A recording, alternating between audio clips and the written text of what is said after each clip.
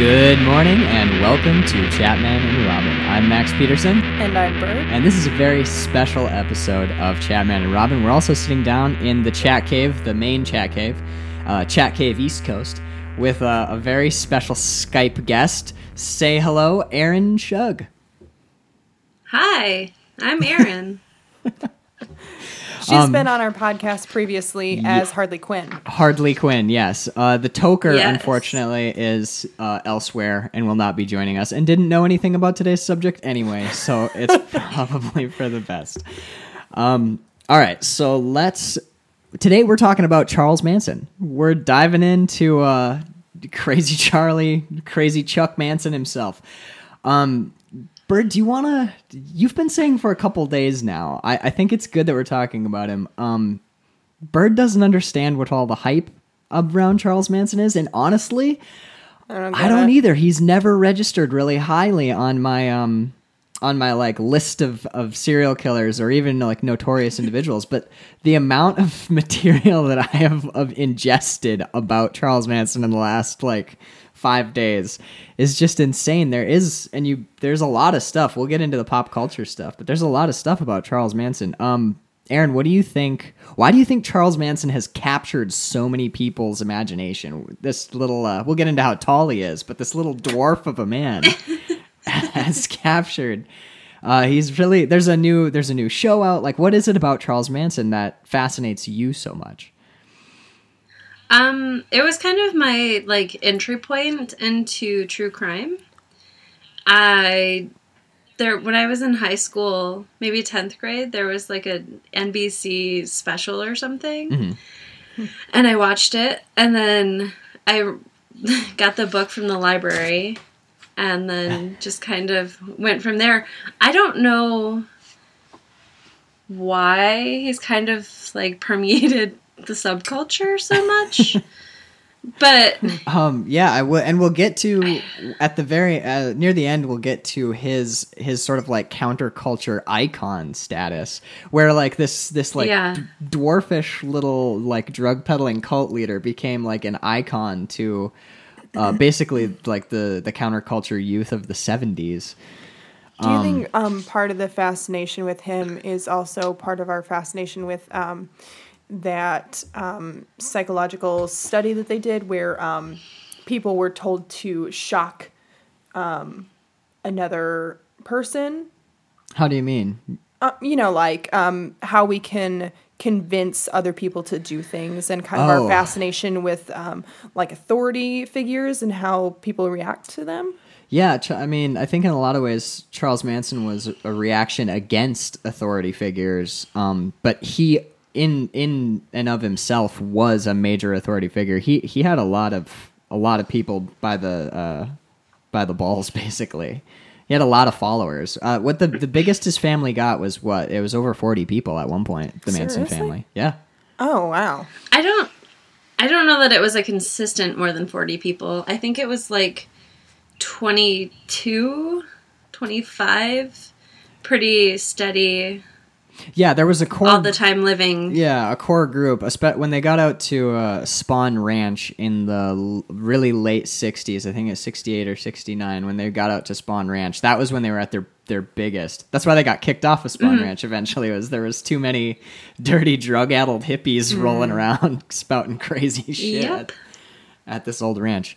But okay, let's get into there's basically, not including Charles Manson, there's 8 really important family members. These are the family members who were involved in that we'll call them the Manson murders. There's actually 2 sets of killings.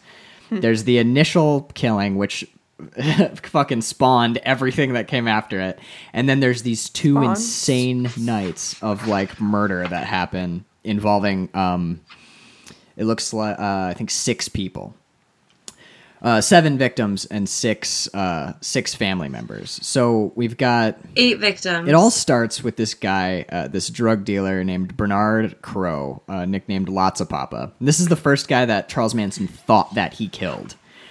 which he did not personally. Yes, it was a drug deal gone bad, as I understand it. Aaron, do you know the story? You want to take us through it? It was never really a drug deal. It was the Manson family saying, "Hey, we have all of these drugs. Do you want to buy them?" And he was like, "Sure. Here's $2,500. Give me my drugs." And they were like, "Ha ha, sucker," and took his money. And then Bernard Crowe calls. He calls the Manson family, and he's talking to, I can't remember who it was. I think it's either Mary Brunner or Susan Atkins, but he's talking to one of the Manson family members, and he's like, "Hey, if you don't give me my drugs, I'm going to come out there and fucking kill Charles Manson and his whole family." He threatens the whole Manson clan. He's like, "I'm going to kill you if you don't give me my drugs." But he's, it's street tough talking shit. Like, "I'm going to kill you, you give me my drugs." He's not, that's probably not a serious threat. So, Aaron, what's the Manson response to this? So, Charles Manson goes to his house and said, "I'm not giving you any of your money back," and shoots him in the stomach and leaves thinking that he killed him. Right. So he leaves. And kept his money.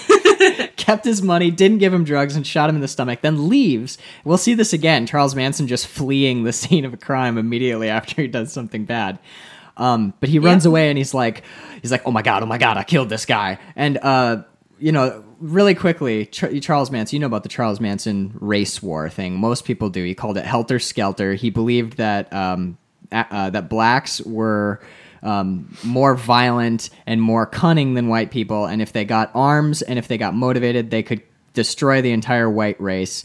And if Charles Manson and his family hid in the desert after the blacks took over the world by killing all the white people, Charles Manson and his family could come back and rule the world based on their racial superiority as well. Because black people are stupid. Oh boy. That is basically what he believes. Yeah, black people were stupid. And he sold all of this nonsense to his family via Beatles lyrics. Beatles lyrics and copious amounts of LSD, let's say.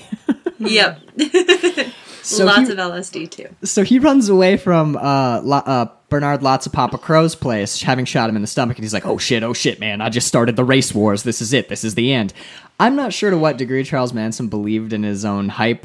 We'll get to that later, but turns out Crowe did not... Is Bernard black? Yes. Oh, okay. And he didn't die. He got to the ER. Charles Manson told everybody that he was a member of the Black Panthers, which he also wasn't.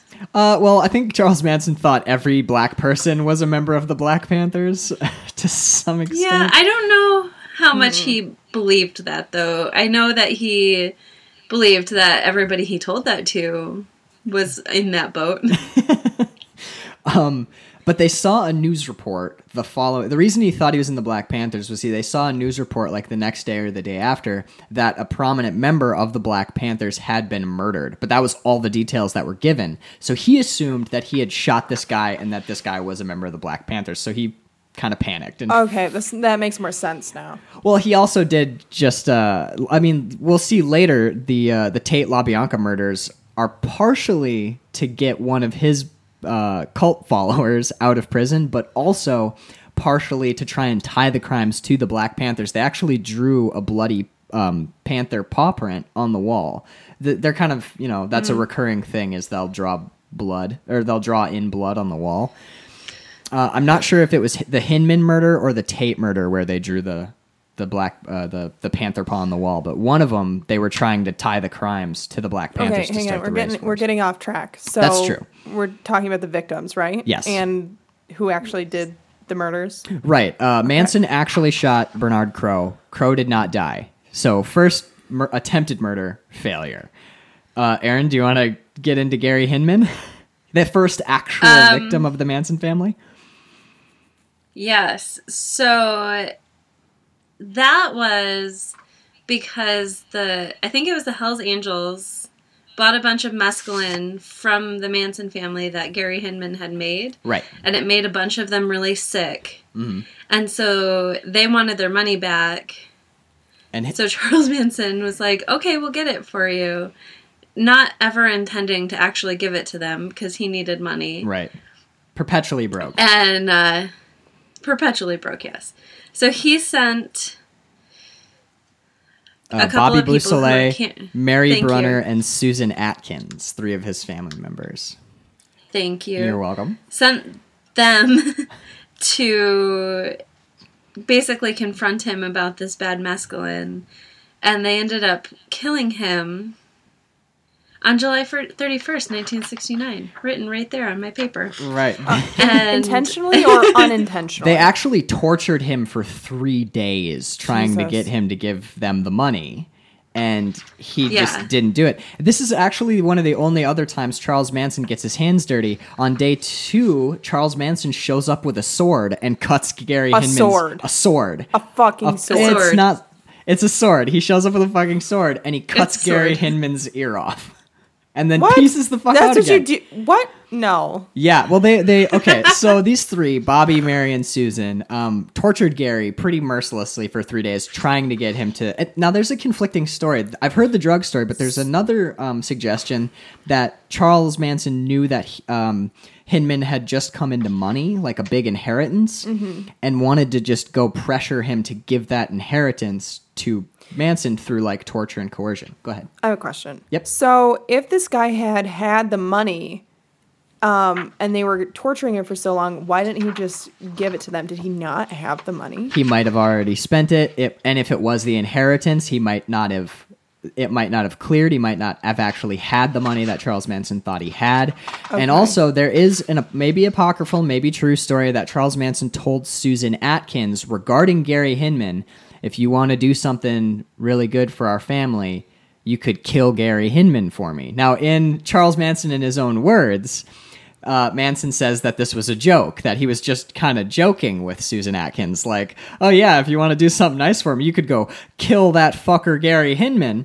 Susan Atkins, everybody kind of backs him, but other people relate that this was a direct order from Manson to go and kill Gary Hinman. Okay, I have 2 questions. Okay.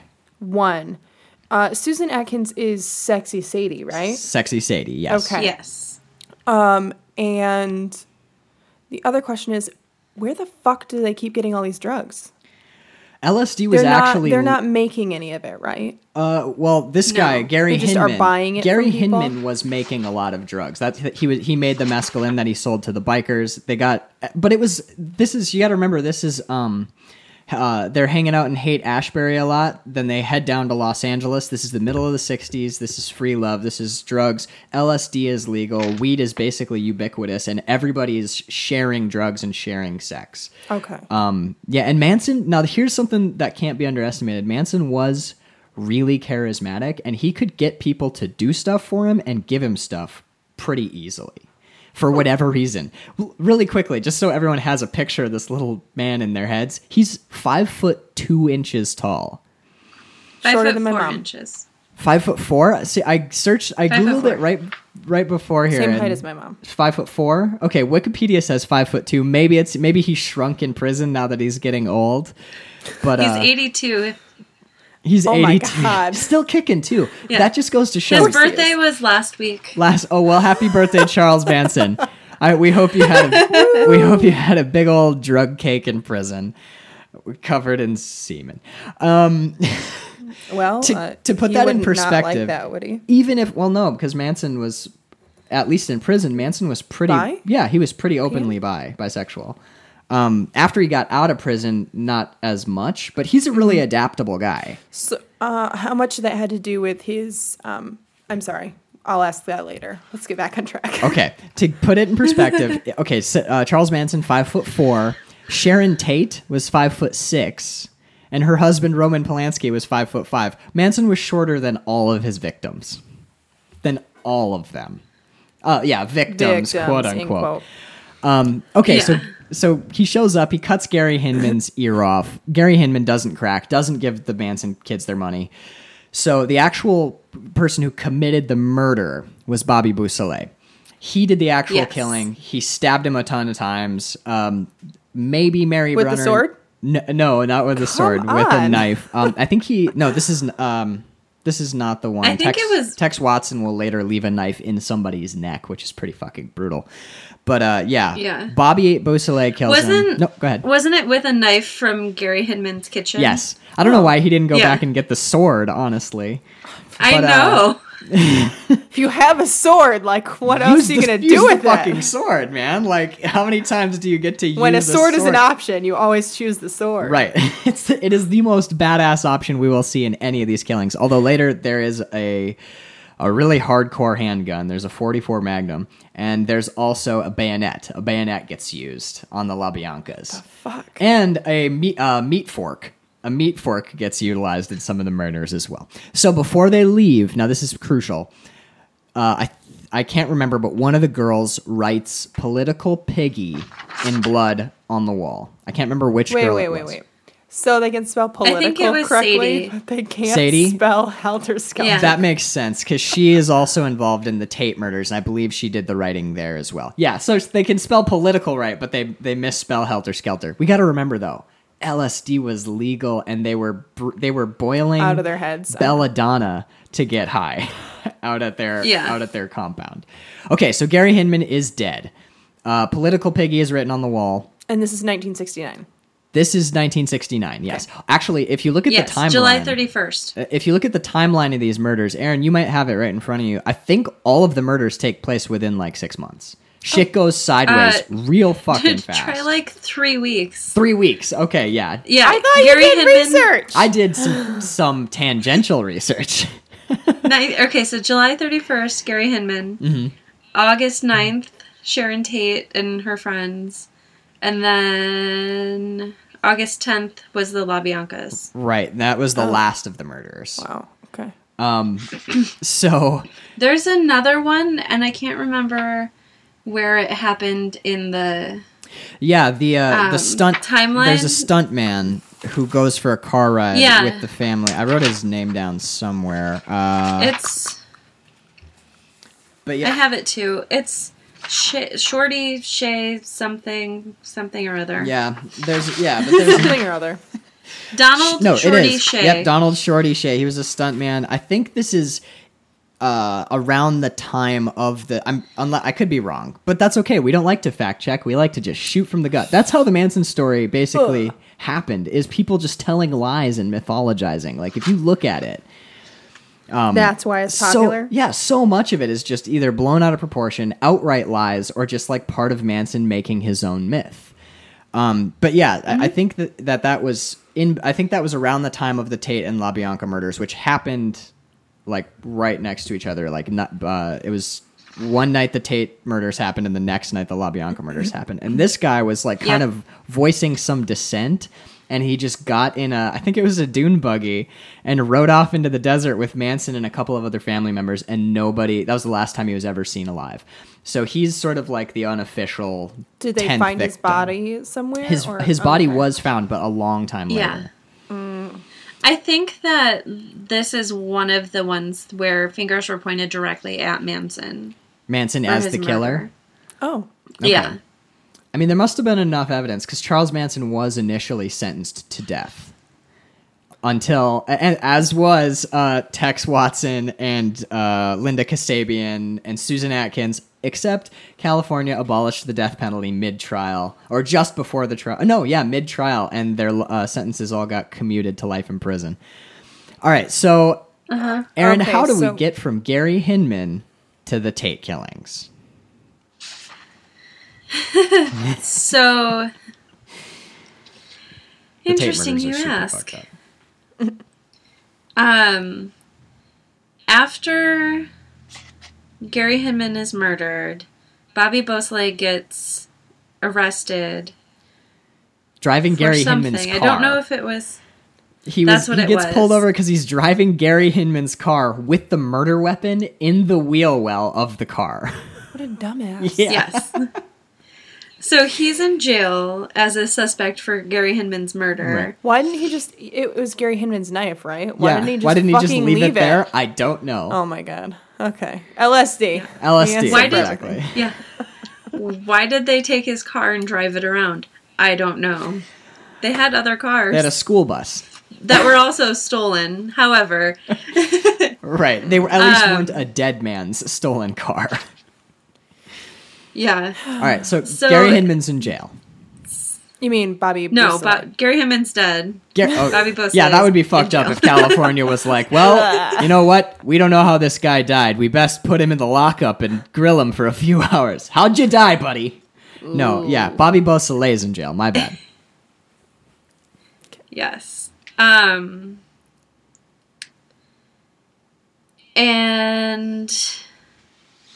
so he's in jail, and the police were questioning his 17-year-old pregnant girlfriend. Oh, good. There's a lot of that going around on the Manson compound. Yeah, lots of that. And she's staying at Spawn Ranch with the family. Right. And after she gets questioned, some of the other people, not necessarily... I don't think that there was any... This person said this, but probably Mary Brunner and Susan Atkins were like, well, if we just kill some other people and make it look like the same person that killed Gary Hinman, then they'll let Bobby out because obviously it wasn't him that killed this guy. Right. There's a story that the two women who were involved in the original crime came with this plan to Charles Manson. And depending on who you believe, in Manson, in his own words, Manson's sort of like, "Oh shit, this is getting kind of heavy. This is maybe not a good idea." But he was in too deep, so he was just like, "Yeah, guys, let's do that." And that's total like Hollywood movie logic, right? Where you're yeah, okay, well, if he's in jail and the murders continue, then it couldn't have been him. So Mary Brunner actually not involved in any further killings, but Susan Atkins, Sexy Sadie, she's involved in every killing from now on. She went kind of nuts. Was Mary Brenner Bobby Beausoleil's girlfriend? I don't know. No, somebody else. His girlfriend's name is Kitty Lutzinger. Okay, so somebody totally unrelated, just like part of the other right, and group. Lutzinger is not involved in the further killings. Okay. She wasn't involved in any of them. She was just questioned because she was Bobby Beausoleil's girlfriend. Gotcha. Right, and as far as like who's girlfriend and who... Everybody's there's a fucking lot everybody, of sharing. okay. Yeah, there's a lot of crossover relationships happening. Okay, so then... Now, I read some stuff about the Tate murders.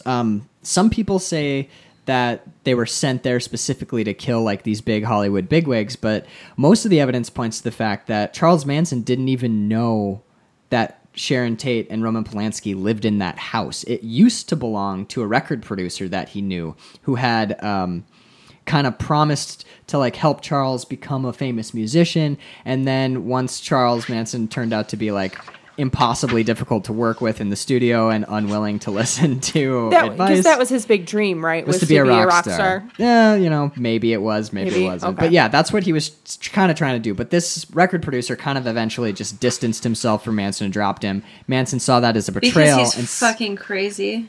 He's and his music sucks. Kind of shitty. It's horrible. It's not just kind of shitty. Actively bad. It's bad even by your standards. From hell's heart. No, I confess, I like a lot of shitty music, and even I have trouble listening to Manson and being like, this is groovy. I'm just like, this is garbage. But yeah, so he sent, all evidence points to, he sent his family to this house to kill this guy who he saw or felt that had betrayed him. Now, he said, I wrote down the quote somewhere, but of course I lost it. But basically, he takes Tex aside. Yeah, here it is.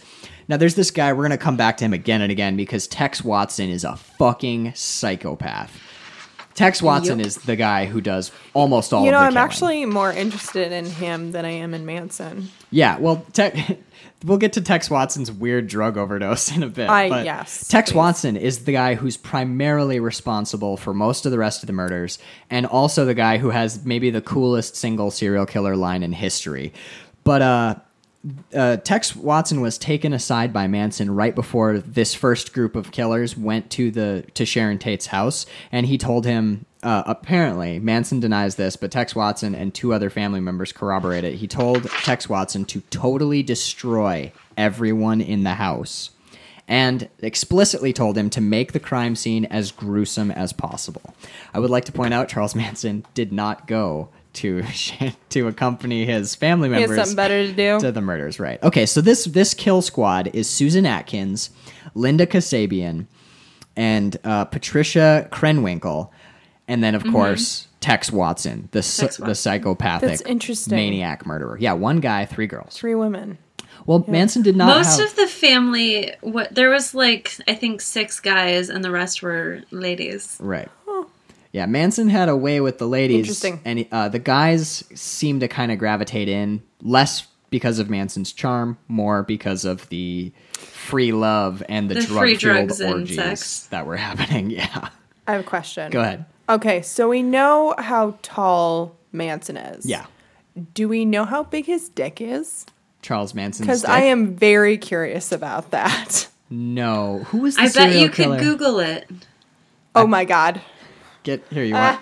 Here, you must Google. You Okay, Google. I We'll will continue. Google while There you're- was a yes. serial killer who took off all his clothes. Who was that? It was the Russian guy. Took off all his clothes and Oh swung my his God. dick around at his trial. Jesus. The- We talked about him on one of the last. yeah. I can't remember it. Chikatilo. Andre Chikatilo. Chikatilo took off all his clothes and like swung his weird limp penis around at the jury to try and play up his insanity. That really sounds like something that Manson would do. Oh yeah, but I mean, He probably would have done something like that. if he wasn't too busy carving swastikas into his head. Oh my God. I was just gonna say that. All right, so before we get into the actual murders, Tex Watson, I don't know if this story is true or if it's apocryphal, but I've heard, now you might have heard this too, because you've heard more sources of Manson than I have. I've heard 2 major sources of Manson, which is Last Podcast on the Left, where they do a lot of Manson in his own words, and I've listened to about half, a little bit more than half of the You Must Remember This episodes. And there's a story that Tex Watson came into the shack where they were living when they were out in the desert. And there was somebody was boiling belladonna to make a hallucinogenic tea. And Tex Watson reaches into the pot and takes out this huge apple-sized wad of belladonna, also known as deadly nightshade, and takes a huge bite out of it. Okay, just a note. 4 berries from the belladonna plant are enough to kill a child. So, just some reference. It did not kill Tex Watson. It just made him trip balls perpetually for like the next week. Everything I've heard about him is he's basically, after that point, when he eats this huge bite of hallucinogenic poison, he just wanders around and just says crazy shit and is like constantly hallucinating. And this is the state he's in. Also, he's still taking LSD regularly. And this is the state he's in when they head to the Tate house. All right. Do you want to walk us through the Tate murders, Aaron? Because these are the really gruesome ones. These are the grisly ones. Yeah, so they go to Benedict Canyon and find this house, which has the same house number as my house, which I think is interesting. Really? 10500. Yep, 10500 CLO Drive. Yeah, and I have 10500 East Traverse Highway.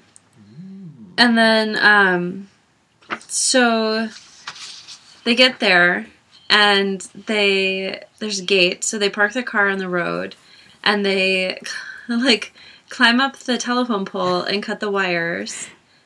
And Tex Watson does this. He scales a telephone pole and cuts the telephone lines. Why didn't they just like cut where they connect to the house? Oh like, my why God. Would you? I don't know. I think because that would have gotten them too close to the house. Right. I think at this point, when the phones are still. I also think at this point, Tex Watson has like a knife in his teeth and a bandana on and black face paint and his 44 Magnum tucked in his waistband. He's in full Rambo mode. We'll see from now on. He's just like the perfect killing machine. He's a psychopath. Well, he's actually pretty good at it. Like, I hate, obviously not defending a murderer, but like when you look at how many people he manages to kill more or less by himself, Tex Watson went on like some sort of weird savage rampage and is extremely effective at killing people, mostly women, unfortunately. Okay, so he climbs this thing and cuts the telephone lines. Yes. And then on their way up to the house, they see someone leaving in a car whose name was Stephen Parent, I think. Yes. And he was a guest of the caretaker at the property who's just leaving. Yeah, he had just casually dropped in. He was totally just incidentally there. Ugh, oh. So sad. Yep. What? Okay, so I just have to read this little blurb about Charlie and bangin'. And banging? Bangin'. Okay. Says, by nearly all accounts, Charlie was an awesome lay who could come 7 times a day and keep it hard for hours. He told his female initiates that he was, quote, the god of fuck, and made call him daddy. Oh, and orgies, animal sacrifice. Okay. I don't know about the animal sacrifice, but there was definitely orgies. Oh. Don't just read it out loud. Quoting again, he bent the girls' libidos to the point where they were said to fillet dogs as well as their own infants. Where are you reading this from? Thought Catalog. I have heard none of this. What's it? Fuck catalog? Thought Catalog. Oh, Thought Catalog. Okay, I have not heard any of that stuff, and I've listened to some pretty Jim wacky Goad, accounts. where do you get your information? Yeah, cite that. What? Jim Goad? It's the writer of this article in Thought Catalog. All right. I have heard that he requested, or that he referred to himself as the god of fuck. I don't know where I heard that, but I have heard that. Okay. I think that they mentioned see that if on last Wikipedia tells podcast, us. but I've also heard that he was maybe a shitty lay. I don't know. You got to be good if you're 5'4" and you've been having like aggressive sex in prison. Let's just air quotes around aggressive sex because it's just rape. For literally your entire life. We'll get to Charles Manson's childhood after we get through the murders. Okay, so Stephen Parent is dead. This poor guy shot straight in the face with a .40. No. Yes. I think the first guy gets shot. And no one in the house hears it, which is weird. Yeah, they shot him. Yeah, because that's a big gun. And then... Yeah, but this house is probably massive. No, go ahead. It's actually not that big. And then they go up to the main house. I don't remember if they went to the guest house because the caretaker who lived in the guest house on the property didn't die. Right. He got away. So either they just didn't bother going into that house, or they couldn't find him in there, or whatever. So they go up to the main house. And there had just been a party, so there are 4 people in the house. Roman Polanski was away, so Roman Polanski was not there. Sharon Tate. I don't think there had been a party. I think that they were all just staying there. So just that, like these people were just all living there? Yeah, because Jay Sebring was Sharon Tate's like BFF and former boyfriend. Famous Hollywood hairstylist. Yes. Mm-hmm. And then Abigail Folger, who was the heiress to the Folger's coffee fortune, and her boyfriend, whose name I'm not even going to try to pronounce. Wojciech Frykowski. Thank you. And he was friends with Polanski, I think. Mm. And that's where that connection came from. And I think that they were just staying there. Okay, so our weird actually one person stayed in the car. I believe that was Patricia Krenwinkel. I could be wrong. And so these 3 people penetrate this house into Sharon Tate's house. And I think at this point, at least one person was asleep, maybe more. No. Was that later? Because there's one of the stories I remember was one of the victims looked up after seeing someone walk by her room and said, "What are you doing here?" That was the LaBiancas. Okay, so that's the second murder. Okay, so these people are all still awake. Yes. Okay. And they were just like milling in the living room or whatever. Okay. And so they get there, and Tex Watson tells the girls to tie them up. So they did with towels, which is horrible for tying people up. I can't even imagine like how you tie a knot in a full towel, but apparently they did. Well, the loosest knots ever. Maybe wet towels, and they're snapping them with wet towels, and then they tie their hands. But yeah, they were tied up with towels. Really? Yes. Sharon Tate, Yes. also note, she is 8 months pregnant when this is happening. Yes. Yikes. With Roman Polanski's kid, yeah. So they get everybody tied up, and basically what happens is they start stabbing and shooting and killing everybody gets killed, but it's really sloppy. Some of the people almost get away. There's lots of screaming and running around, because one thing we'll see, Manson comes along during the LaBianca murders because he thinks that his people fucked up the Tate murders because there was so much chaos and it was too sloppy. Of course, Manson doesn't do anything with the LaBianca murders, but go ahead, sorry. So basically they all get tied up, and I can't remember if it's before or after Jay Sebring gets shot in the stomach for pleading for them to leave Sharon Tate alone because she's 8 months pregnant. Mm-hmm. But they put a noose around his neck and threw it over the rafters exposed beams in the living room. Mm-hmm. And he gets shot in the stomach, and they choke him and then let him go, and then choke him and let him go. And Abigail Folger gets loose and runs outside, and then she gets stabbed some obscene amount of times. I think 41. In the chest and face. Uh-huh. I thought it was in the 80s. Way too many. In the 80s? Oh my God. I thought it was. I could be wrong. Bird, do you want to be our research assistant? Sure. How many times was everybody stabbed? It's a lot. And the reason it's a lot is because Tex Watson would kill him and stab him a bunch of times, but Manson made it clear he wanted everybody present to be involved in the murders, so they would all be bound together. So bonding, family bonding. So exactly. sometimes after these people were dead, Tex would hand the knife over, and the girls would stab the body to implicate them in the crime. They did determine a lot of the stab wounds on several of the victims were inflicted post-mortem, especially because, as we'll see in the LaBianca murders, Tex would often stab them straight in the throat. So within the first 10 stabs or so, which is still a sick number of stabs to be killed by, they were dead. But yeah, so Abigail Folger, she dies real bad. Yeah, and she died outside. She managed to get out of the house, and then I think it was Sadie, or who was the other one that was there? Susan Atkins. Linda Kasabian is the other one who's inside, I believe. Yes. And Patricia Okay, so Krenwinkel. then not Sadie, Susan Atkins chased Abigail outside and was stabbing her. And then Tex Watson came out and basically helped her kill her. Right.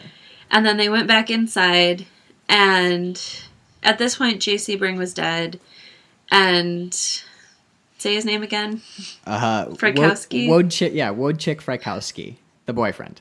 Frykowski. It's a mouthful. Yes. He had been stabbed in the legs a lot, but I think he ended up being shot also.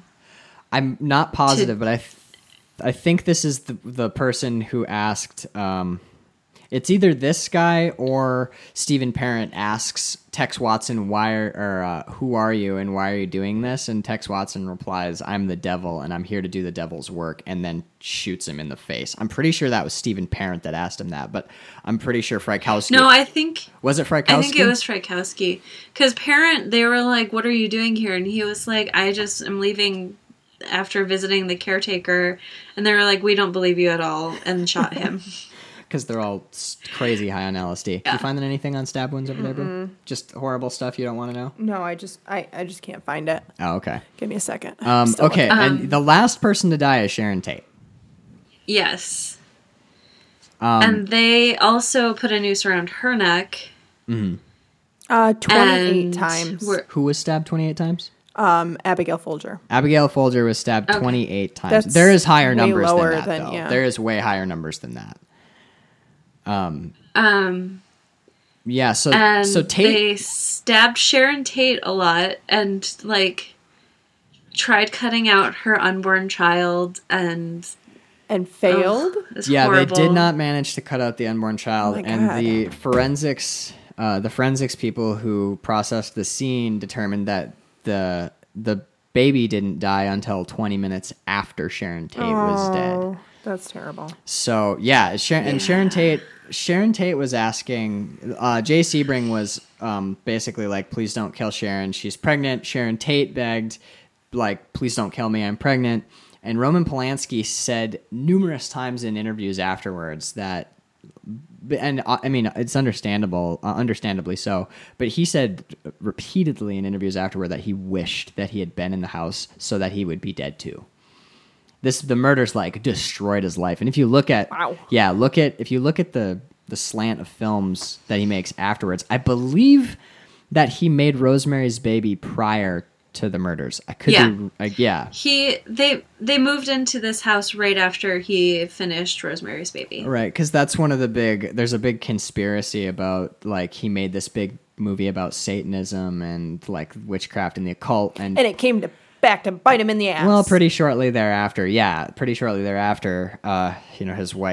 his pregnant wife is murdered in what appears at first to be a politically motivated, like, satanic ritual murder. So there was a lot of paranoia about that. But yeah, he How do you get that wrong?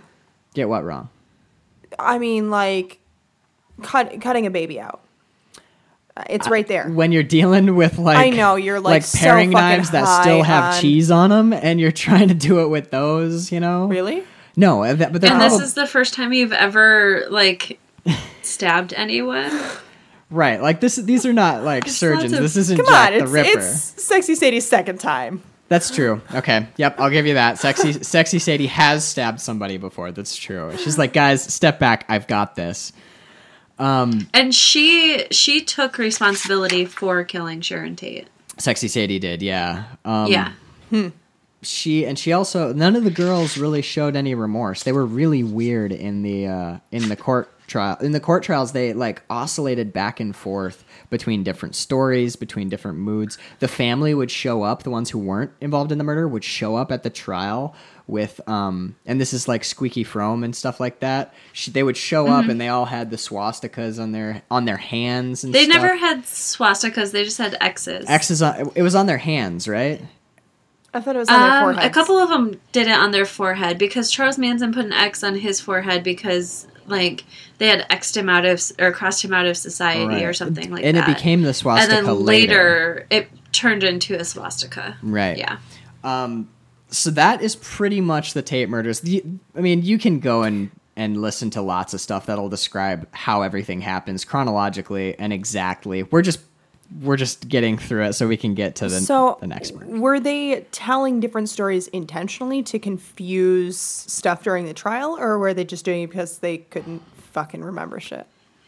They all were trying to, they were all trying to incriminate themselves so that Charlie wouldn't go to prison. Yeah, they all protected him enormously. Okay. Yeah. Except for Tex Watson. It was just lots of stories. Watson flipped on Charlie, like, right away. Like, immediately he goes, like, to the mats against Charles Manson.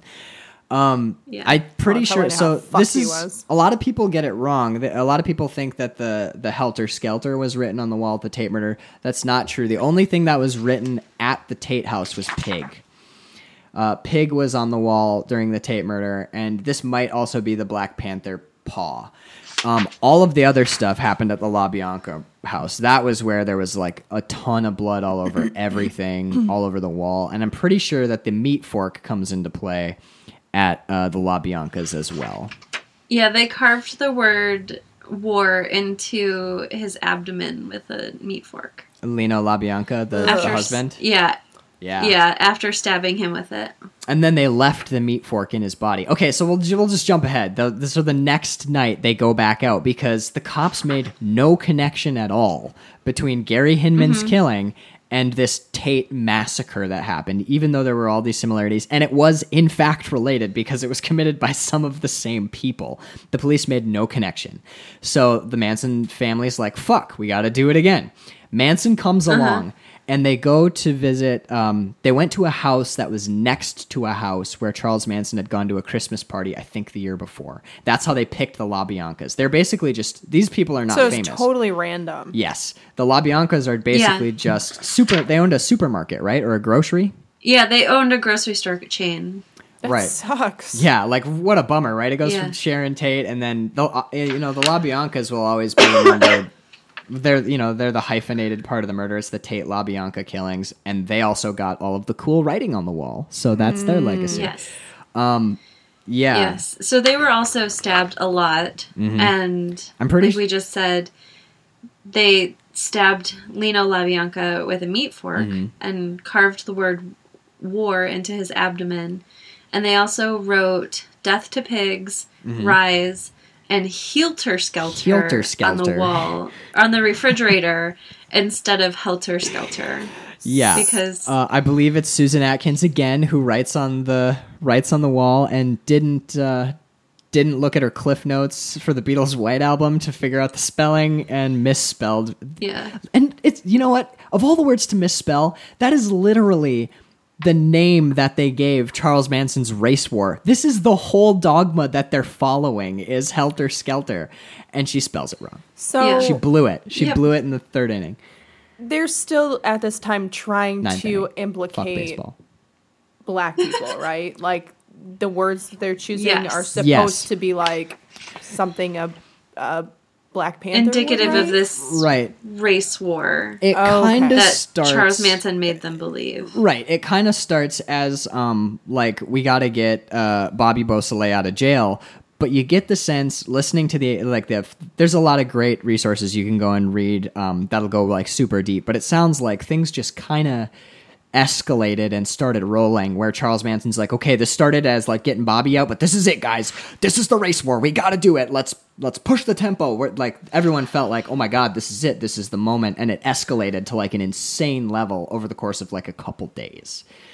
So, so Helter Skelter, Death to Pigs, Rise. They left the meat fork in the husband, sticking Leno out of his LaBianca. gut. Mm-hmm.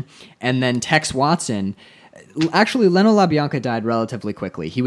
Tex Watson stabbed him in the throat with a bayonet. Now, he went with a bayonet because he complained to Charles Manson that the weapons they had at the Tate murders weren't cutting it, but because they were using like kitchen knives and shit. So he went out and got a bayonet and used that instead. He killed Leno LaBianca almost immediately. He found it at Spahn Ranch. He found the bayonet at Spahn Ranch? I mean, so. That sounds weird like shit just materializes. It's an old bayonets. Western movie set. Oh. So it sounds like something you'd find out there. Yeah. So actually, after the murder's done, Watson goes back and puts the knife back in Leno LaBianca's neck and leaves it there. And that's when they peace out. I don't know much about how Rosemary LaBianca died, actually. Mostly just her husband, because he was the one who had all the shit sticking out of him when they found him. She was sleeping when they broke into the house, and I'm pretty sure they just stabbed her a bunch of times in her bedroom. Okay, so that's the one. This is the victim who looked up and was just like, "Hey, what are you doing here?" She was not perturbed very much by the. And then I think very confused, still maybe asleep. Now this group of killers is much larger. The people who go to kill the LaBiancas are Susan Atkins, Tex Watson again, Linda Kasabian, Patricia Krenwinkel, Leslie Van Houten, and Steve Clem Grogan, the only other man implicated in the murders. This is a huge crew of people to go and kill two other people. Steve Grogan and I have the same birthday. Really? This is why Aaron likes Manson. This is why Aaron likes Manson so much.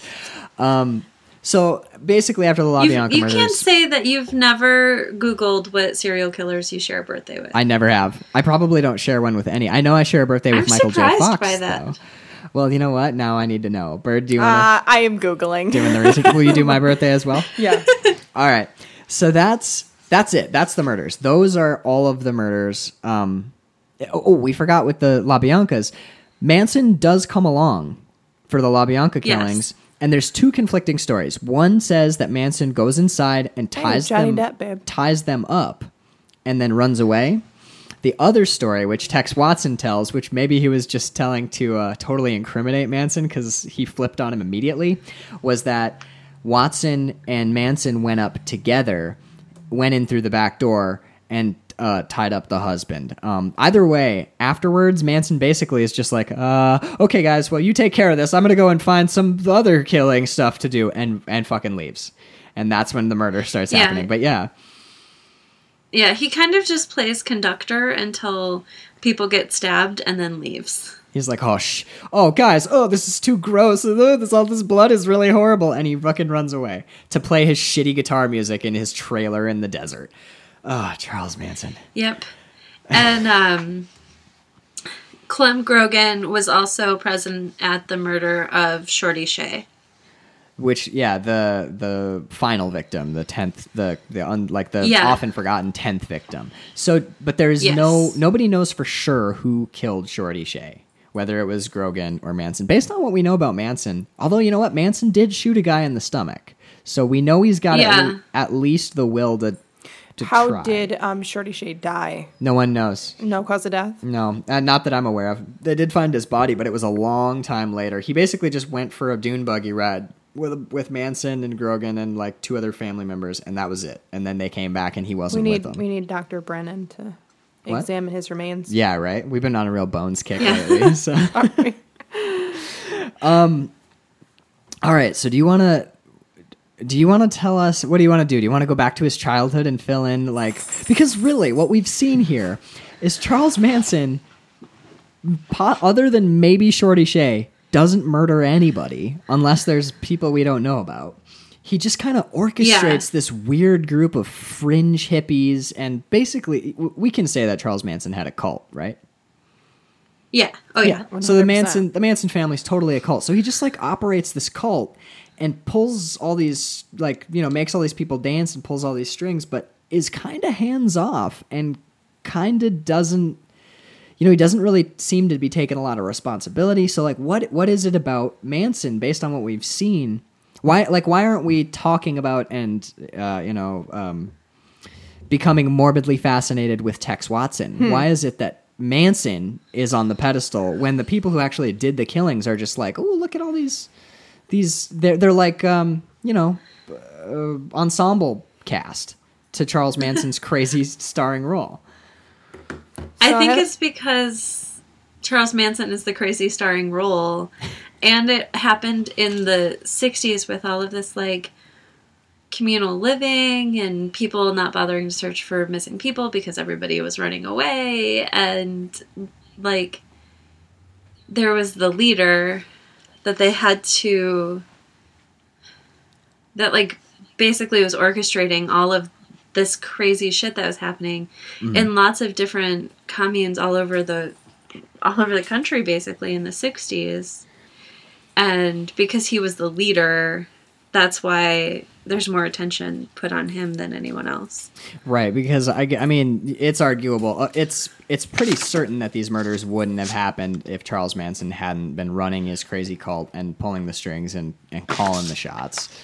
Yeah, which isn't to say that Tex Watson wouldn't have done a bunch of drugs and gone crazy and killed somebody else. It seems likely that that's not what happened. Yeah. You know, history happened the way it happened. So Charles Manson's kind of bred to be this type of killer. You know, like, let's go back to his childhood. Tell us about Charles Manson's mother. Aaron, this is so horrifying when you look at his history. My God. Okay, so Charles Manson's mom. Yeah. So he was born when she was 16. She was a prostitute.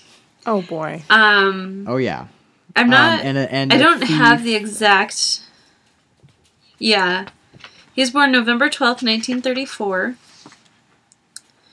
to Kathleen Maddox.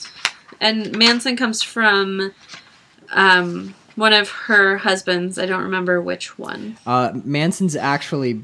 He gets his name from William Manson, but his actual father was named Colonel Scott.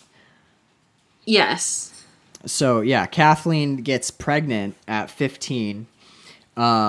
She goes to her mom and is like, hey, I'm pregnant, Mom. And her mom is like a hardcore religious freak. I cannot remember the name of the church, but her mom's basically like, okay, well, that's, you know, Colonel Scott pieced out. So you're about to be a 15-year-old single mom. The only thing we can do is have you raise your baby in the church. So what she basically does instead is decides not to do that and becomes a criminal with her brother, whose name escapes me. But her and her brother basically become like burglars, con artists, and like highway robbers, which eventually leads to her going to prison, and her 8-year-old son, Charles Manson, goes to his first the first of many institutions that he'll spend his life in. Oh, look at that. You're looking up serial killers. That's Jeffrey Dahmer. I know. I'm trying to find people who share your birthday, and this article is a piece of shit. I told you, it's none of them. Like, none of I share having birthdays a very with difficult nobody. time. Okay, so yeah. So when he is younger, like from birth till age 9, he goes from living with his mother to living with his grandmother to living with 2 different sets of aunts and uncles of his mom, so great aunts and uncles to him. And it's like a religious household to a more religious household to a more religious household, basically. A lot of his dogma and doctrine comes from Christianity. Yeah, go ahead. Yes, a lot of it. The tried and true way to make anybody good. Yeah. At one point, he goes to a religious boarding school. I think it's Episcopal. Oh, okay. Episcopal. Yeah. And then when he is 9, he goes to a reform school at 9. Right. And this is the first of 2, I think, reform schools he went to. 3 reform schools, yeah. It's a lot. So he, from 9 till now, he basically spends all but 17 years of his life in some sort of detention center. Yeah, it got to the point where Charles Manson actually didn't want to come out of prison. This is later on. I think it's he gets a what? Go ahead. I was just going to say that actually happens a lot, where people will just commit a crime to get back in jail. Right. And, Charles Manson maybe just did the most extreme version of that. If he hadn't wanted to be a rock star, he could have just done some petty crime and gone back into the inside where he wanted to be. Before we get to his later prison time, when he was young and in these reform schools, there's a lot of stories about Charles Manson being repeatedly raped in reform school and in these juvenile detention centers, to the point where he said in interviews later that it didn't even bother him. He said it was just something that happened and you moved on, and as you just make sure you give like you got, because eventually he's about to be released from a juvenile detention center when I think he's 17, and he doesn't get parole. And he gets an extra 10 years because he gets transferred to a different reform school, a higher security one, because he's caught raping a boy at knife point.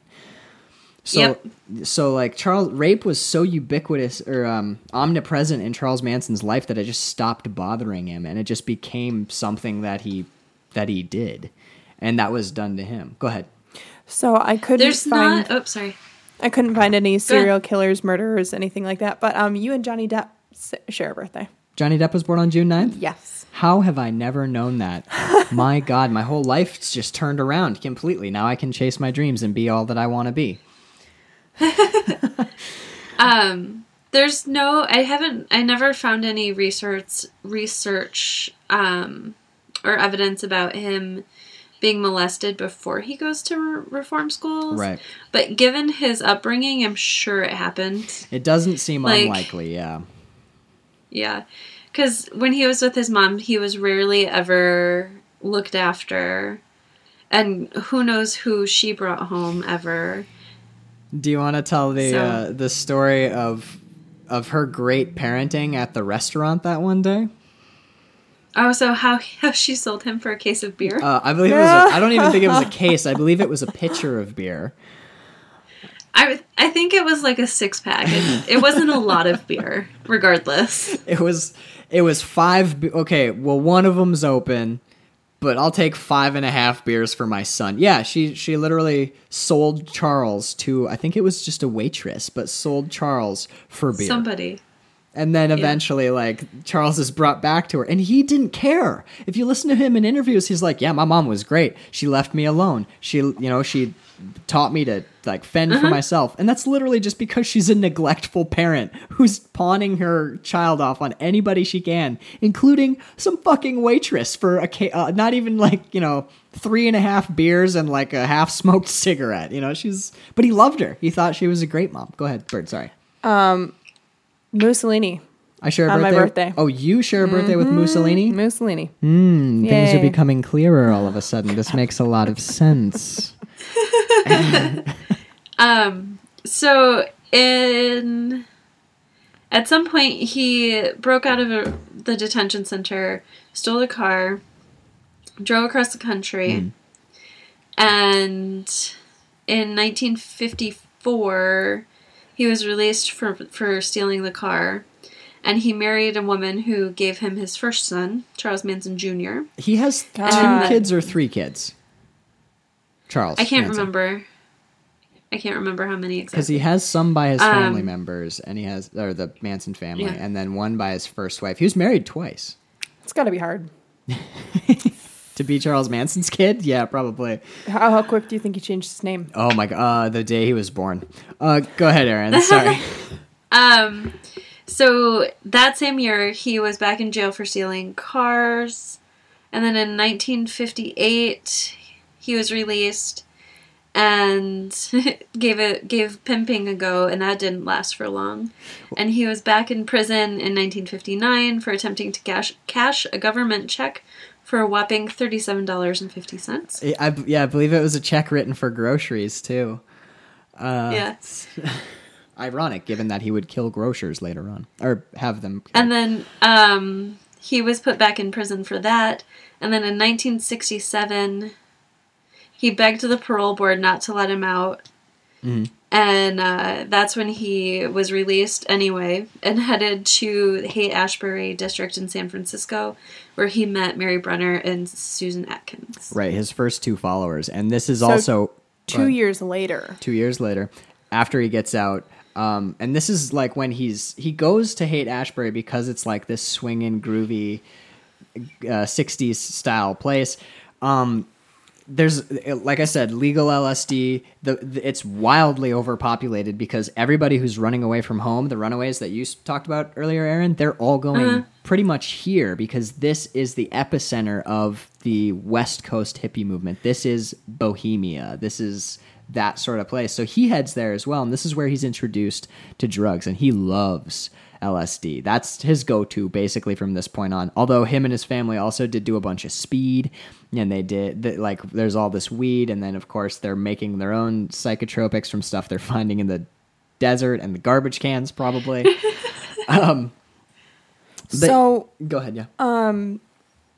Did he actually choose to go there because of this, or did he just sort of like end up there because people just ended up there? Well, he wanted to go there for the music scene.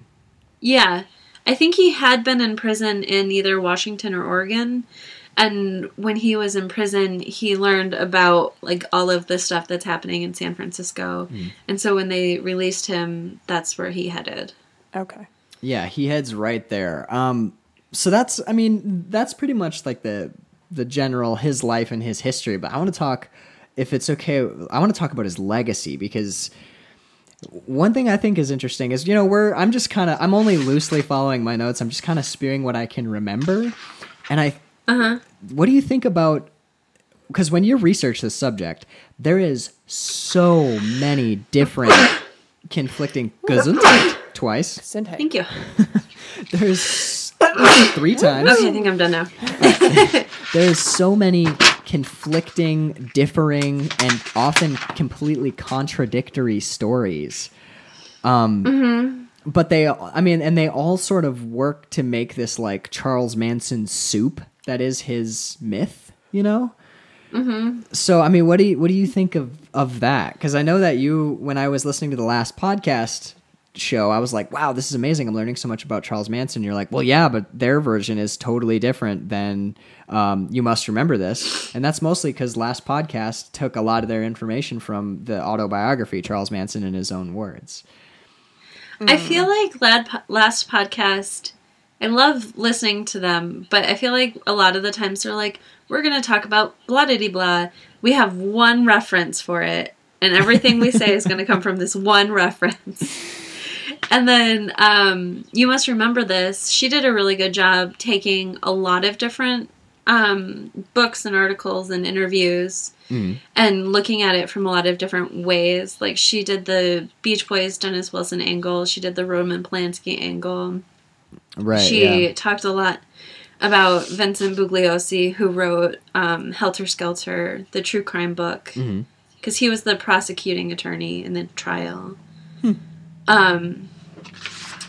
But I just pulled my bibliography from my research paper that I wrote. Both of them.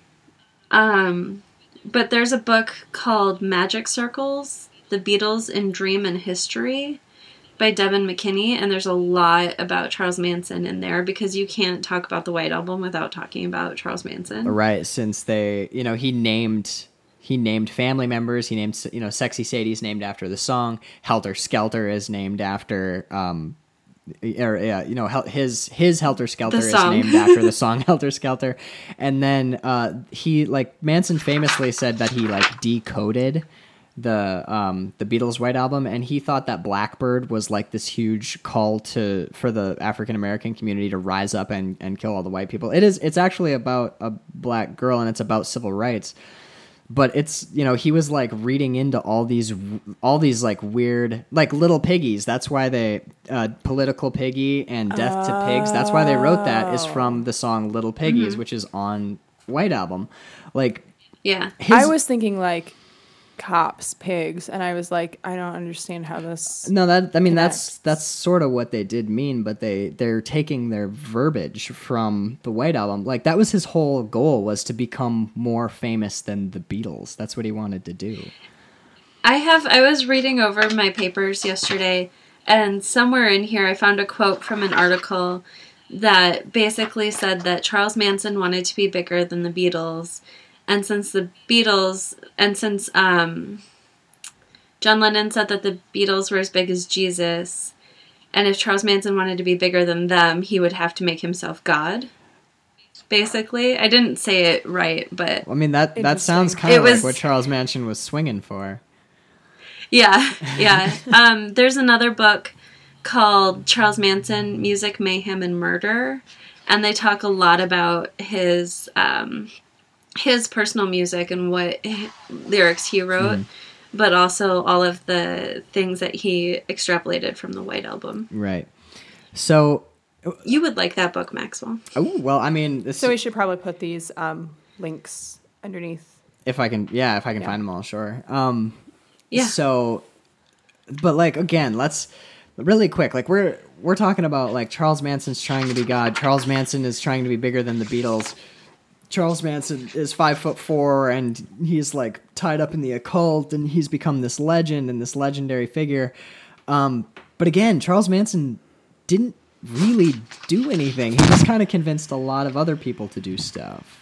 So, but there's that one law that says that if any members of a gang, it's the RICO commit law. A crime. Yeah, thank you. Yeah. I was trying to figure out what it was, but if any members of an organization commit a crime, everybody is responsible. The whole organization can be held responsible. Right. It was basically made to take down organized crime in New York and Chicago because of the way that the mafia is stratified. It was a lot of footmen who were doing the crimes, but you could never tie it to the guy at the top. So they came up with RICO so that if you could bust some people on racketeering, you could bust everybody on racketeering. Because I was just about to ask what he actually was convicted of, and I was wondering maybe he was accessory to murder. He was Manson, I think, was convicted of one murder, but there was a bunch of conspiracy to commit and stuff like that. Yeah. I think that he was convicted of murdering the Tate and LaBianca murders. Mm-hmm. Now you wrote a paper about Charles Manson, about how the early punks. I'm assuming this is the West Coast 1970s American punks. Is that who you're talking about, or are you talking about British punk? America. Okay, and I wrote so, like, 2 papers about Charles Manson. One led into the other.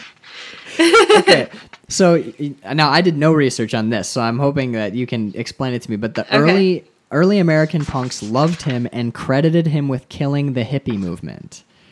Yes. I've heard again Because and again that. after, yeah, go ahead. So when the Manson and the family were on trial, they talked a lot about like how easy it was to get people to join them, and how easy it was to get drugs, and how easy it was to hitchhike and break into people's homes because nobody ever locked their doors. Because the 60s. And all of this, yeah, because it's the 60s. And all of this is being like written about in newspapers that are going international newspapers. And so people stop picking up hitchhikers, and people stop like leaving their doors open for a good breeze in the night. And they also talked about, during the trial, they talked about how they used to do creepy crawlies, where they would like break into people's homes and move all of their shit. Oh my and God. then leave, but not actually take anything. So like you go to bed terrifying. and your house and like all of your stuff is where you thought it was, and then you wake up and everything is moved, or maybe just like a couple of things are moved. And it just like to get into your brain. That's haunting. So, oh my God. Yeah.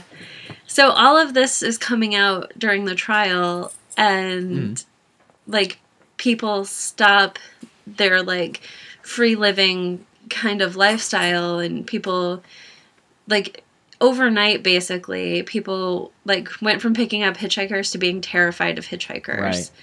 And so he kind of brought down the hippie movement. Because he like eradicated trust, basically. He eradicated the feeling of like love and safety. Because the hippie movement doesn't work unless you feel and truly feel and believe that you are in tune and on the same trip as everybody around you. Because if there's like if there's bad blood in the waters, or like a predator lurking around, the hippie movement's about letting your guard down. And if your guard is down, then one person can come in and wipe it out. Charles, I can see what you're saying about him destroying the hippie movement. And in that case, basically 9 people destroyed an entire movement. The people who were involved in the killings and Manson himself. That's only 9 people. And if you want to talk about how many people had to die to end the hippie movement, 10 people. 10 people died, but it killed an entire culture of love and grooviness. Then again, there's a dark side to the hippie movement. 9 people died. Oh, right. Only 9 people died. Because Bernard Crowe did not die. Because lots of Papa didn't die. Oh, my God. Yeah. Okay, 9 people brought down the hippie movement. So there weren't any other murders or serial killers operating during this time? There were, but Manson and his family are like inherently hippie. So it's like hippies who are doing this. The other people who were killing at that time were outsiders? They weren't associated with the hippie movement. They were killers. And actually, I think this is kind of pre the concept of serial killing anyway. Mm-hmm. There were serial killers, but that wasn't like an idea that was in the American consciousness. So there are killers, which who is are why around the doing... police, and that the serial killer thing didn't really, like, that wasn't something that people thought of until right about this time, which is a lot of the reason that the killings weren't connected initially. Right, because people couldn't conceive of the fact that someone would, like, do a heinously murder multiple again people. And again, right? Yeah. Yeah. So I mean, there are other killers going around, but this is the first time that a group of communally living, LSD taking, Beatles loving hippies had done something like this. So that was kind of what. Go ahead. So I was curious about the serial killer thing. And it says up until the 1970s, serial killers were generally called mass murderers. Right. Yeah. Instead. And, I mean, they talk about it on last podcast again and again. I was thinking, like, well, obviously H.H. Holmes was in the 1800s. We have that concept in this social consciousness. But they don't have the psychological profile of a serial killer. That actually comes with Ted Bundy.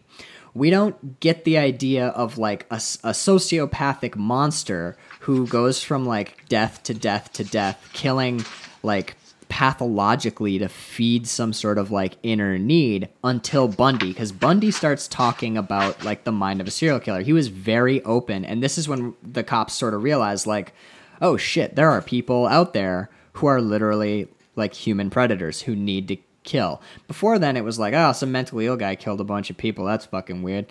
And they talk about it on last podcast, and in a lot of true crime, like pre-Ted Bundy, they talk about how police departments did not communicate with each other. If murders happened, not at all. Right, and murders happen in different states, even sometimes in different like precincts, like different like areas of coverage, they wouldn't even know that there were other murders happening with similar attributes. They just knew about what they were dealing with. Interesting. And that happened with this, too, because the Hinman murders, the LaBianca murders, and the Tate murders were all different police precincts. Mm. And so they were all doing a bunch of work on the same stuff. And then when, I think when the LaBiancas were murdered and the police investigating the scene of that crime were like, this seems really similar to that Sharon Tate thing that's all over the news today. I wonder. And so they called, and then somehow they all got connected like 6 months later when they finally made arrests. So if they had been killing all in the same sort of like jurisdiction, they would have been connected like immediately or almost right. immediately. Because the same officers who were working on the first murder would have gotten the information on the second murder. Okay. And the third murder or whatever, you know. And I don't necessarily think that they... No, go ahead. I don't think that they purposefully committed these crimes in different police jurisdictions. Yeah. I think they were just like, let's go to that one house that guy lived in and this other house next door to where I went to this party. Mm. Right. It wasn't like we have to make sure we're out of this police area. Right. Now, what is exactly the punk connection to Charles Manson? Because I know that the punks are very... Getting there. Okay, go ahead. Sorry. So that book, Music, Mayhem, and Murder, which is by Tommy Udo, it explains a lot about how Manson was influenced by music and his influence on music. And a quote from the book says, covering a Manson song to the punk rock world is like paying homage to an idol, because a lot of the punks credited Manson directly for destroying the hippie movement of the 60s, and there's nothing that early punks hated more than old hippies. Right, so are we talking so 1970s punk rock comes in, and punk rock is like very anti-authority and stuff. In a lot of ways, it's kind of strange.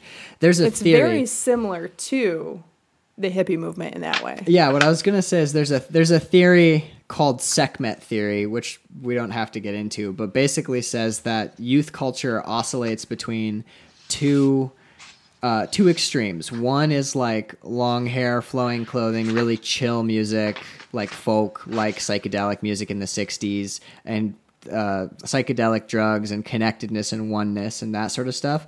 And then oscillates the other way to like tight leather pants, industrial, techno, punk, heavy metal, short haircuts, tight-fitting clothes, a lot of aggression, violence, like slam dancing and things like that. And if you look historically, it goes back and forth between the two extremes. Was it like 11-year cycles? I think it's 11-year cycles, but if you look, it's pretty regular intervals. It's kind of crazy. But if you look at the core of both of those things, like punk and the hippie movement, like those two things have a lot of not dogmatic, like ideological similarities. They both kind of are rebelling against the establishment. They're just doing it in really different ways. So when is cited as the beginning of the punk movement?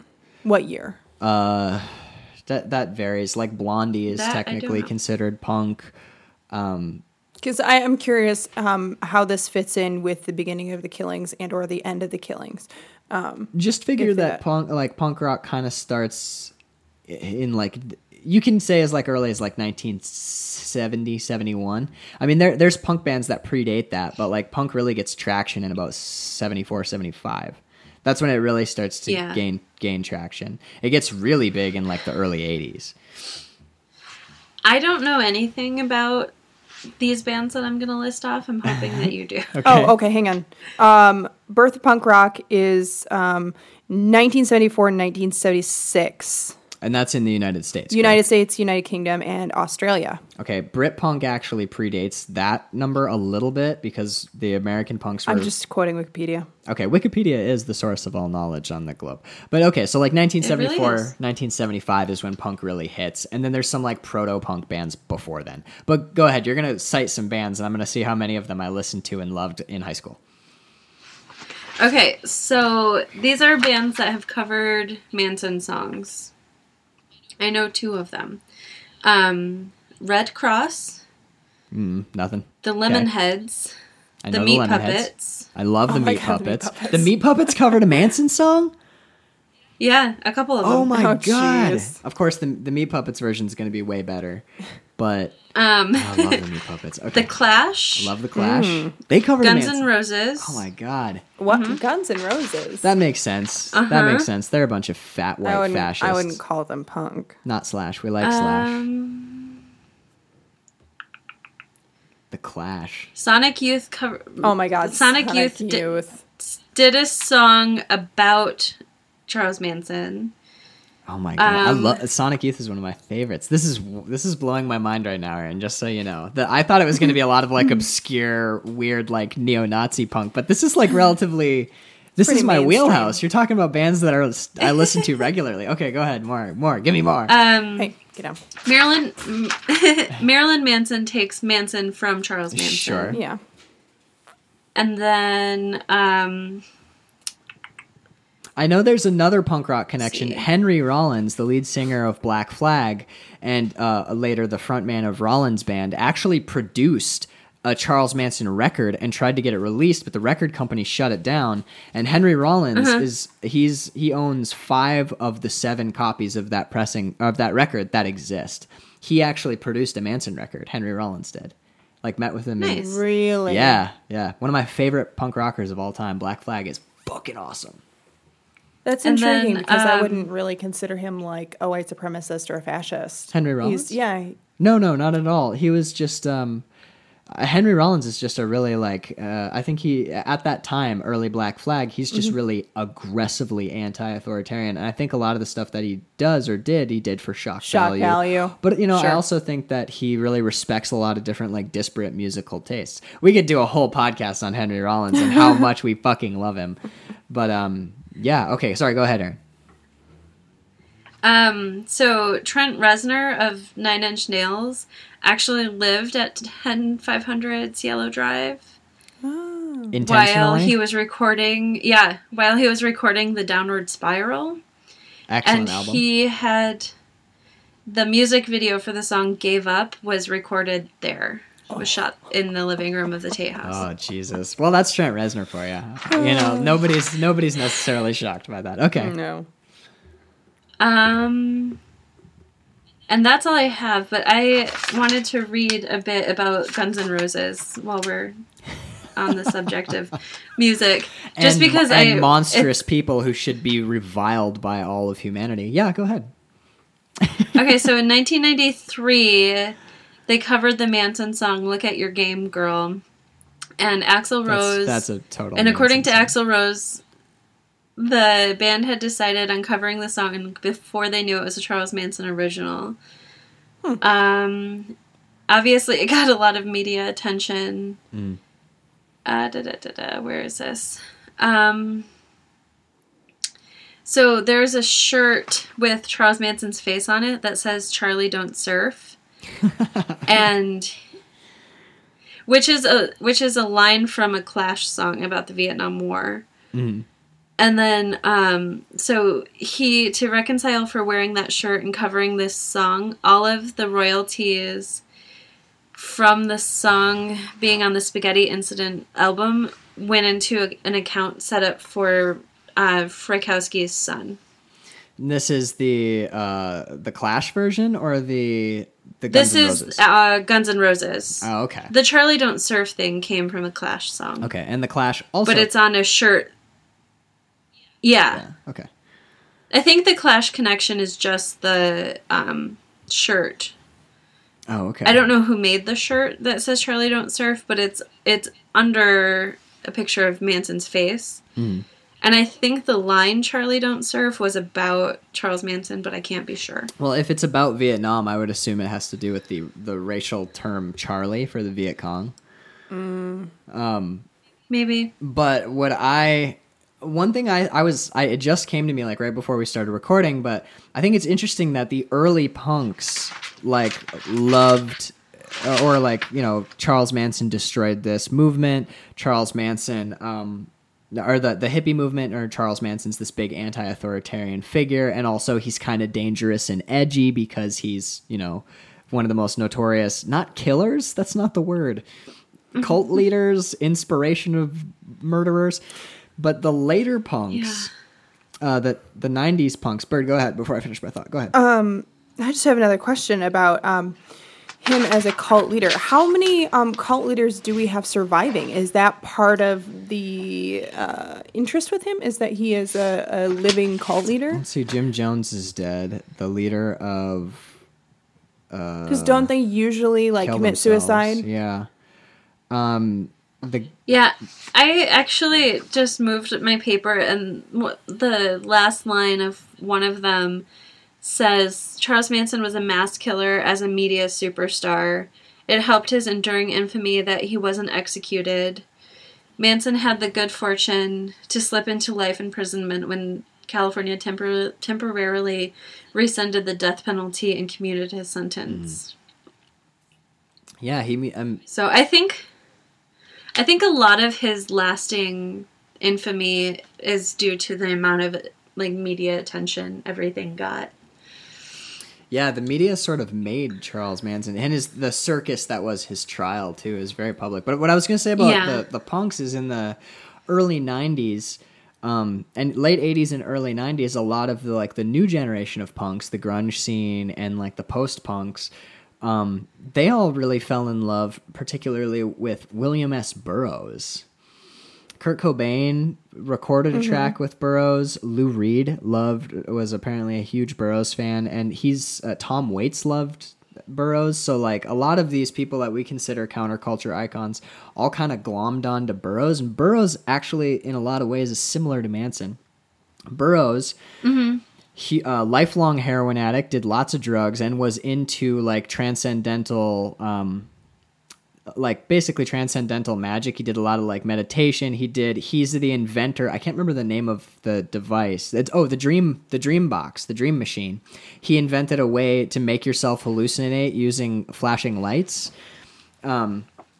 He was into a lot of like brain experiments. Didn't he also shoot his wife, or was that somebody else? Nope. Yeah, Burroughs shot his wife in the face. Yeah, murdered her in Mexico. So that they could never arrest him for it in the States.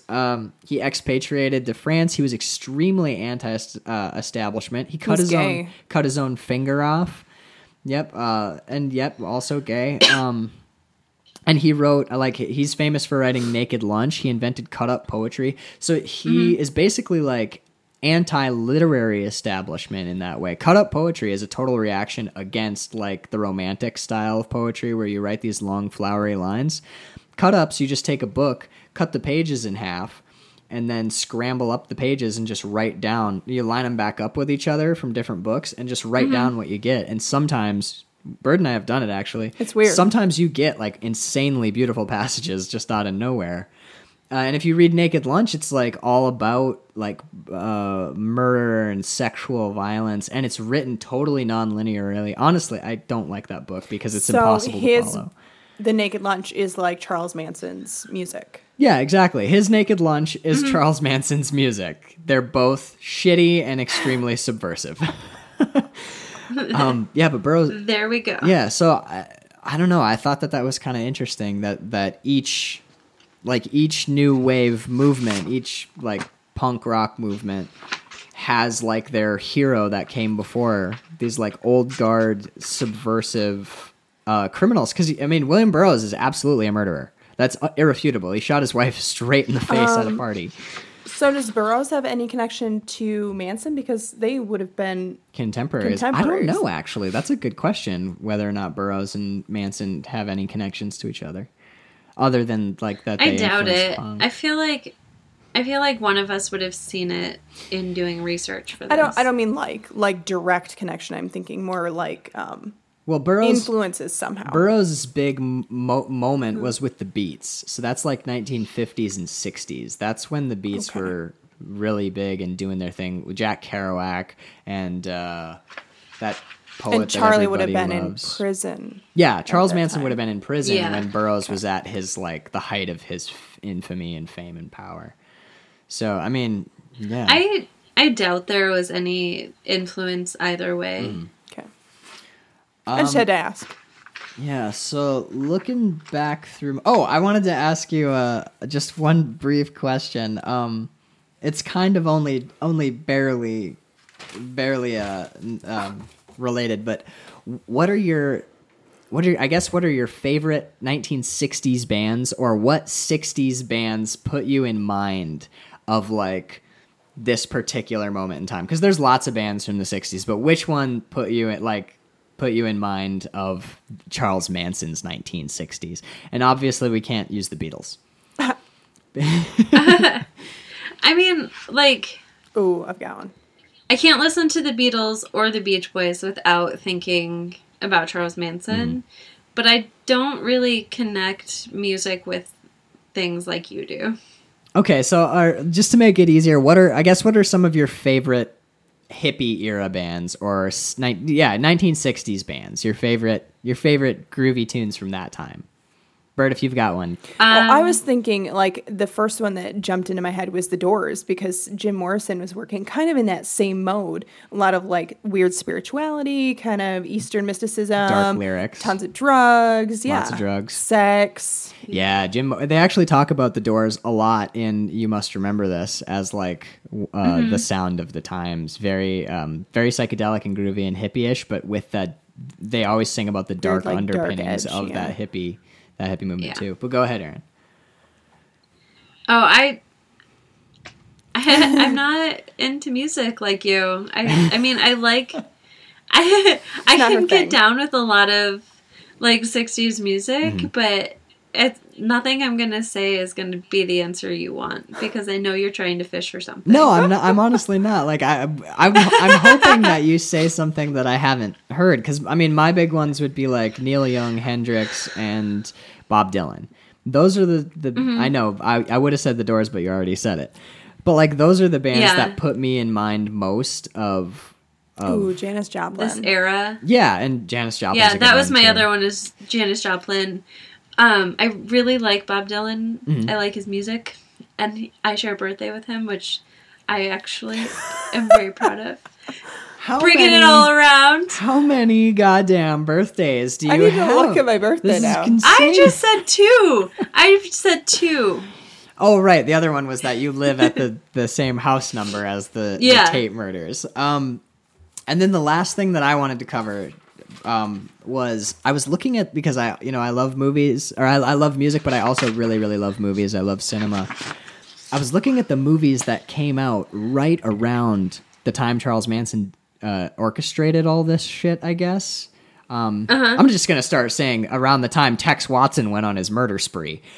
But like... So hang on. Why is Tex not... Why didn't he capture... Because he's a pawn. He was absolutely just Charles Manson's puppet.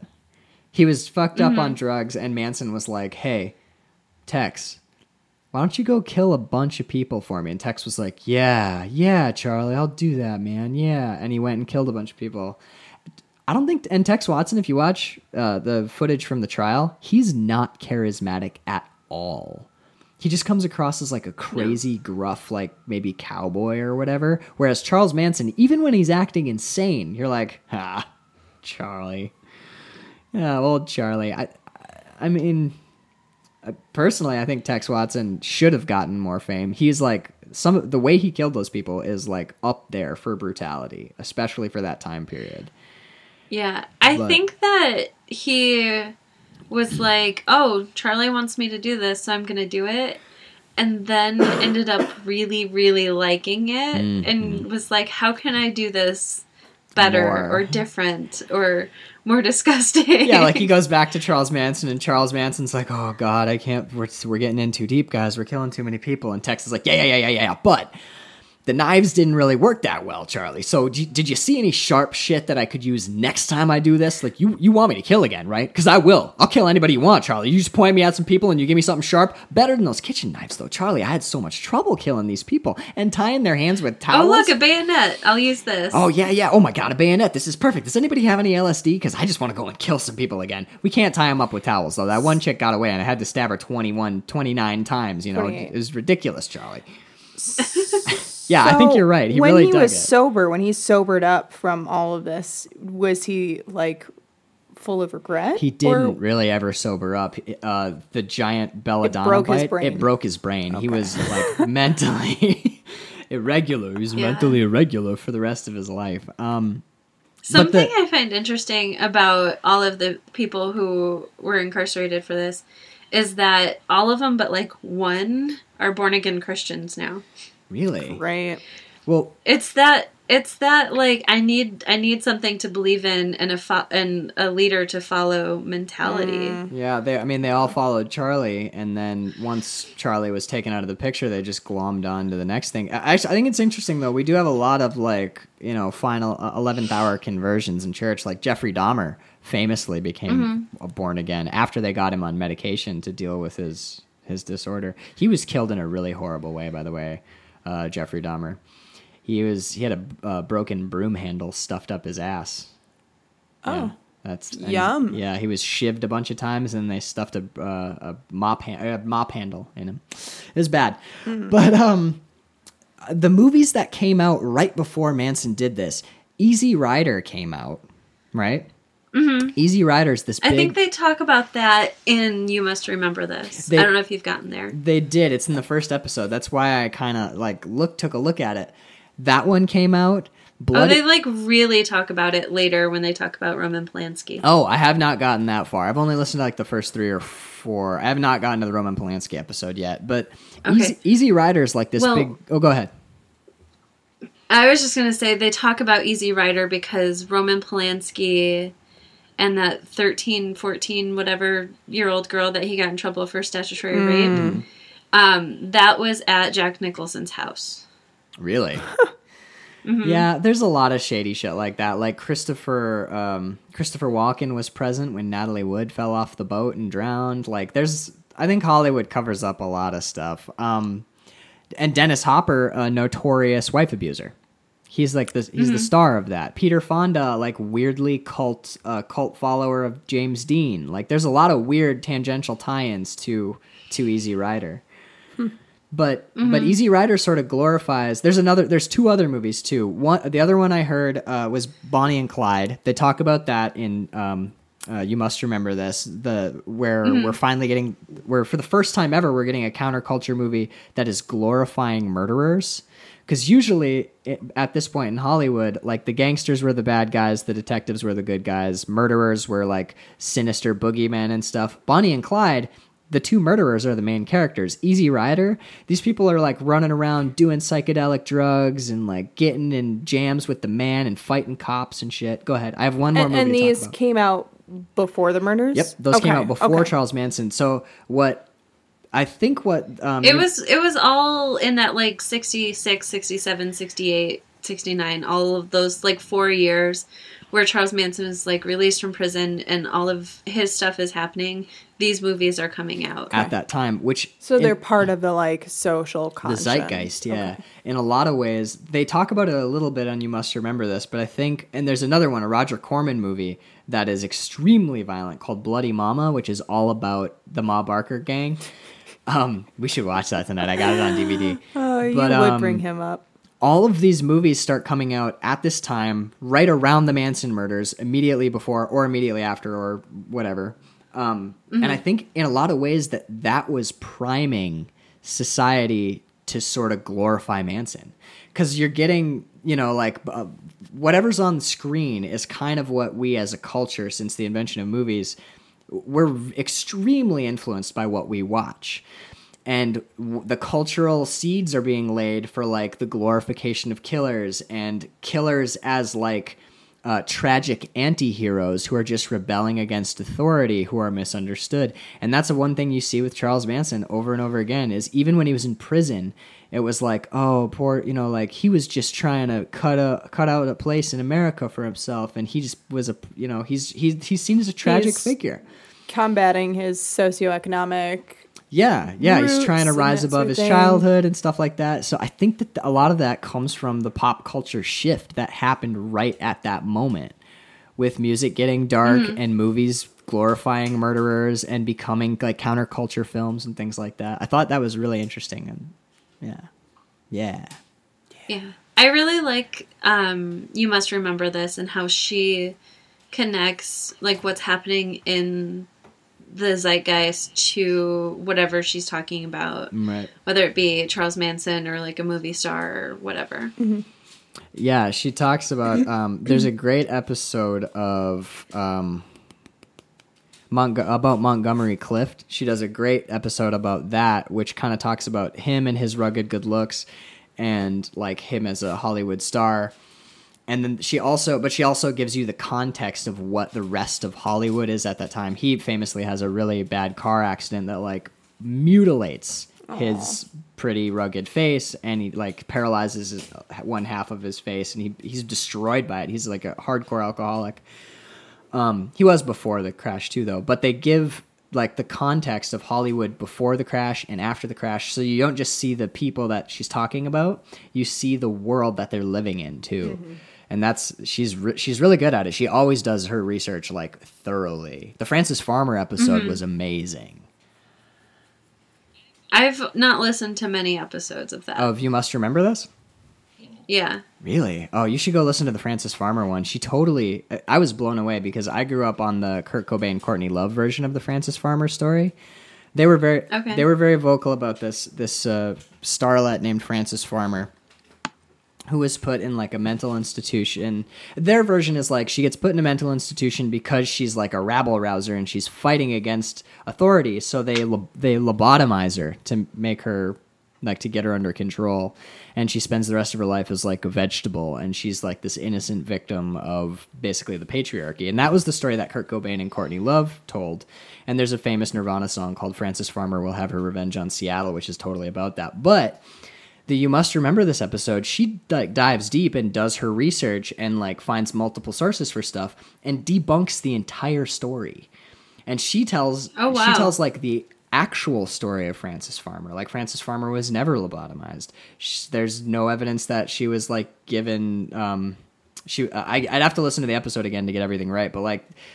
She was not given shock treatments. She wasn't raped. There's a famous apocryphal or fake story basically where she was raped like every night, dozens of times, got pregnant, was given abortions by the guards. She was just like this sex toy for the guards. None of it was true though. It was all basically a lie told by her roommate to sell books because her roommate somehow not her roommate, but like one of her friends had the rights to her story, and to sell a better story and sell more books and make more money, she lied about everything. And that is what people cite, is that falsified book. Awesome. I mean, it's not necessarily, it's sad. It's horrifically sad, but yeah. Yeah. But like, you must remember this. The research she does is so incredible. I love that podcast. If you're not subscribed to it, go subscribe to it. It's amazing. That was for our listeners at home, not you, Aaron, because you're the one who turned me on to it. All right.